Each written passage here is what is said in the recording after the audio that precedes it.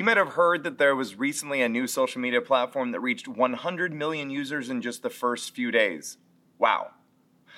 I don't think it's just because that many people want to try the newest thing, though it might be for some.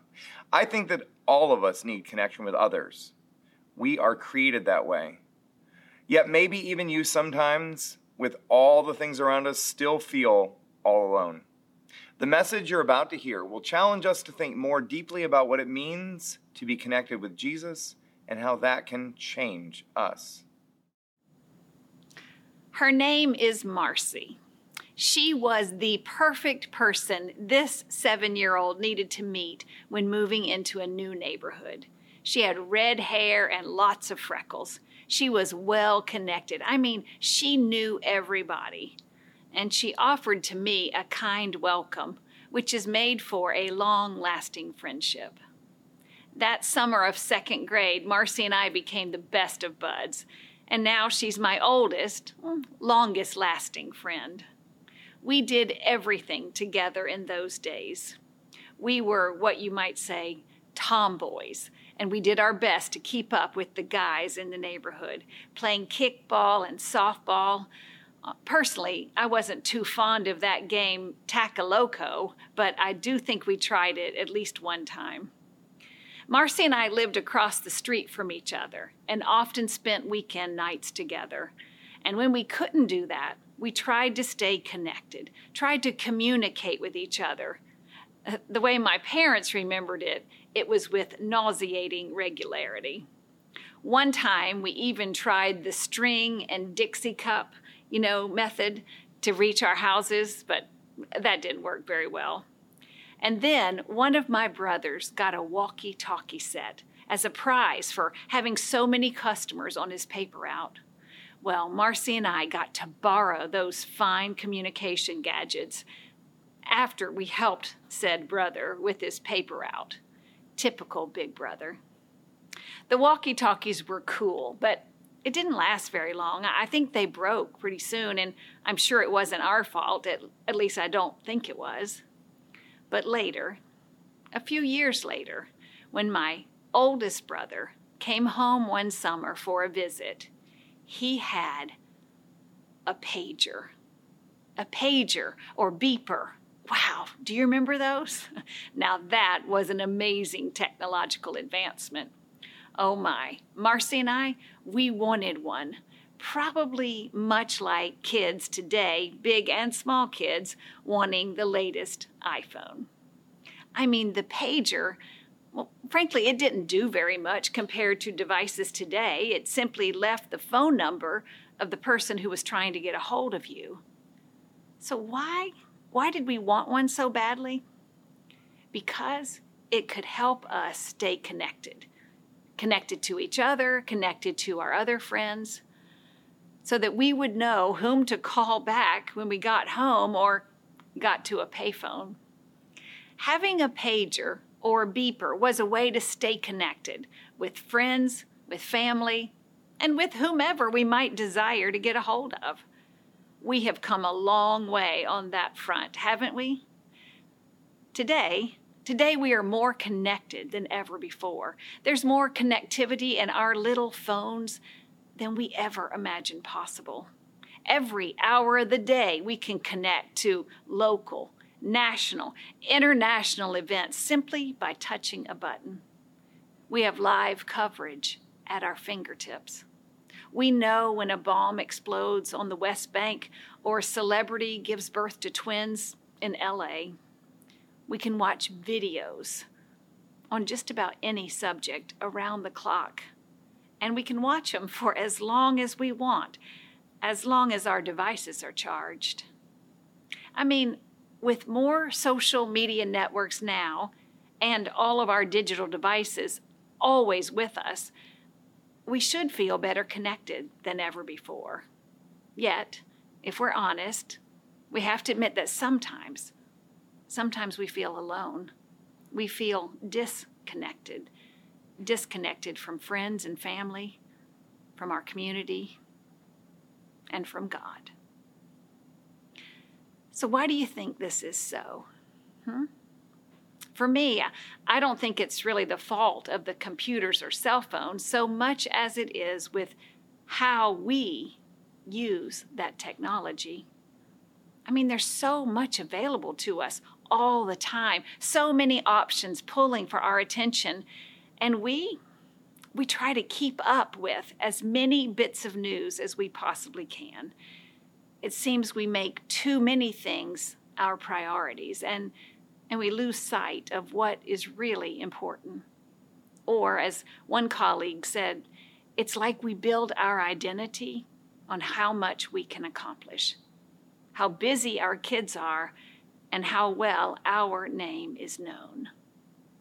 My mother used to call that keeping up with the Joneses, but it seems to me that our whole culture suffers from it. And we don't take the time to pause, to push reset or refresh often enough, so that we can be nourished and filled up again. In a world of super connection, we feel disconnected, especially from God. Connection or connectivity. It's a lot of what is going on in this passage that we just read from the Gospel of John. For the past few weeks, we've been looking at the I am statements made by Jesus in John's Gospel, and today's statement is a little different from all of the rest. The text that we read is in what is known as the farewell discourse or the Last Supper discourse. It's a couple of chapters in length in which Jesus is talking about what is to come, namely that he would no longer be with them, or at least not much longer. And he's trying to prepare them for the ordeal that is coming. And so these are the words of hope that he hopes they will remember later on as they struggle to comprehend this horrible news that he has died. The discourse begins back in chapter 13 when Jesus washed the disciples' feet and taught them about being a servant. I imagine after that intimate act, they all felt very close to Jesus, very much connected to him. And then in chapter 14, which Bernie Leaving preached on last week, Jesus proclaimed that he was the way, the truth, and the life, and that he was leaving and going back to the Father, but that he would not leave them as orphans. He would give them peace, and he would send a companion, the Holy Spirit, who would enable them to remember and understand all that was unclear before. And now in chapter 15, Jesus is trying to think of a way to explain how it is that they can stay connected after he's gone. And he says, "Abide in me, and I will abide in you." Or stay connected to me, and I will stay connected to you. Perhaps he's imagining that after he's gone, the disciples are going to be pulled in so many different directions and get disconnected from each other and from him. And so he uses the image of a vine. And he says, "I am the true vine, and my Father, the vine grower." Well, that expression would have been very familiar and deeply meaningful to his audience, because in Jewish tradition, the vine was a picture of Israel. And God brought a vine out of Egypt and planted it in the promised land. So Jesus is saying that he is the true vine. He is the true Israel. He is the one on whom God's purposes are now resting. So the picture of the vine, it is not just a smart and witty illustration from gardening. Rather, it is a statement about who Jesus and his people really are, and about what is now going to happen to them as a result. In truth, his words may seem, a little out of place if it wasn't that we were reminded of the context of his impending death. I mean, they have been together just about every day for 3 years. And so if they had a question, they would simply ask Jesus. But now he knows what's ahead, and he's trying to prepare them. trying to lovingly explain to his friends that their relationship is going to be different from now on. It's going to have to change, and it will grow. In effect, he's letting them know that they can remain connected to him, as connected as a vine is to the branch. But the relationship, it's going to look different. And there is a painful end to life as they knew it. But then there's new life, new growth yet to come. So let's talk about this vine. Have you ever done much gardening? Have you ever grown gourds or grapes on a vine? You'll notice that for grapevines, the branches come off of the main vine. The branches are fed by the vine. The vital nutrients, they flow from the vine to the branches, and then they produce grapes. The vines need to focus their energy on producing good quality grapes. But it's true that not all the branches produce fruit. Some of those little suckers steal or waste the vine's nutrients, and those are the ones that need to be plucked off or pruned. The shoots and tendrils that are robbing the vine of its energy, they need to be removed. And sometimes pruning is done so even better and more abundant fruit can be enjoyed. Today, I would like you to ponder something with me. In our super connected, 24/7 busy world where there are so many shoots and tendrils, so many activities and distractions that we can connect to, so many things, many of which are important and meaningful, but they steal our time and they sap our energy, and they can even diminish our ability to truly connect with God and one another. And just like plants, we have some things in our lives that, well, we need God to help us prune away. So what is it that needs to be pruned or plucked in your life? What is keeping you from becoming that full-bodied, amazing fruit of the vine, or that fully beautiful human being that God has called you to be? Now, I will admit this is not the fun part, the painful truths about ourselves that we need to explore, but we need to explore them. So today, ask yourself, what do you need God to help you pinch off? What are some habits and behaviors that you have somehow accumulated over time, behaviors that sap your energy and diffuse your focus? Are there some dead branches out there? Dead branches like regrets or living in the past, resentments or bitterness that need to be lopped off. I mean, truly, we humans, we can quickly get ourselves into some terrible messes, much like unattended, tangled vines. And this can happen with our jobs or with some of our relationships that are not life-giving, things that we've gotten ourselves into that are not good for us at all. And when we find ourselves in these places, I want to remind you that there are all kinds of resources that can help us prune, like doctors and counselors, or maybe a support group, a small group, or your prayer group, or your pastors and staff here at the church. And God can reclaim us and redirect us toward the beautiful life to which we have been created.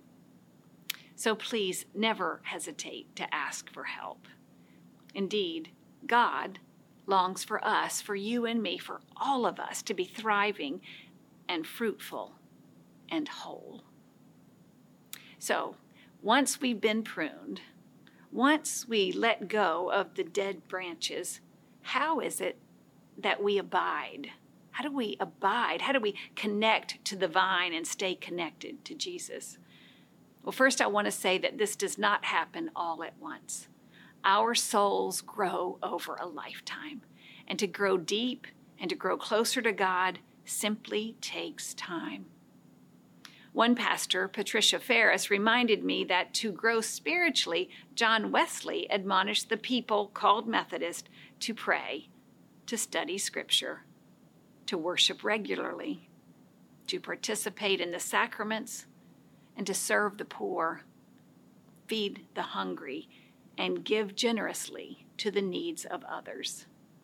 In these ways, we develop perseverance over time, staying closely connected to Christ, the vine, and reaching out in life-sustaining community to all of the branches. And that leads me to just one more thing I want to mention about how it is that we abide. How do we stay connected to the vine? Well, friends, we do not do it by ourselves. We do it in community. We do it with others, with one another. There is no such thing as a solitary Christian. We are made for connection, made for community.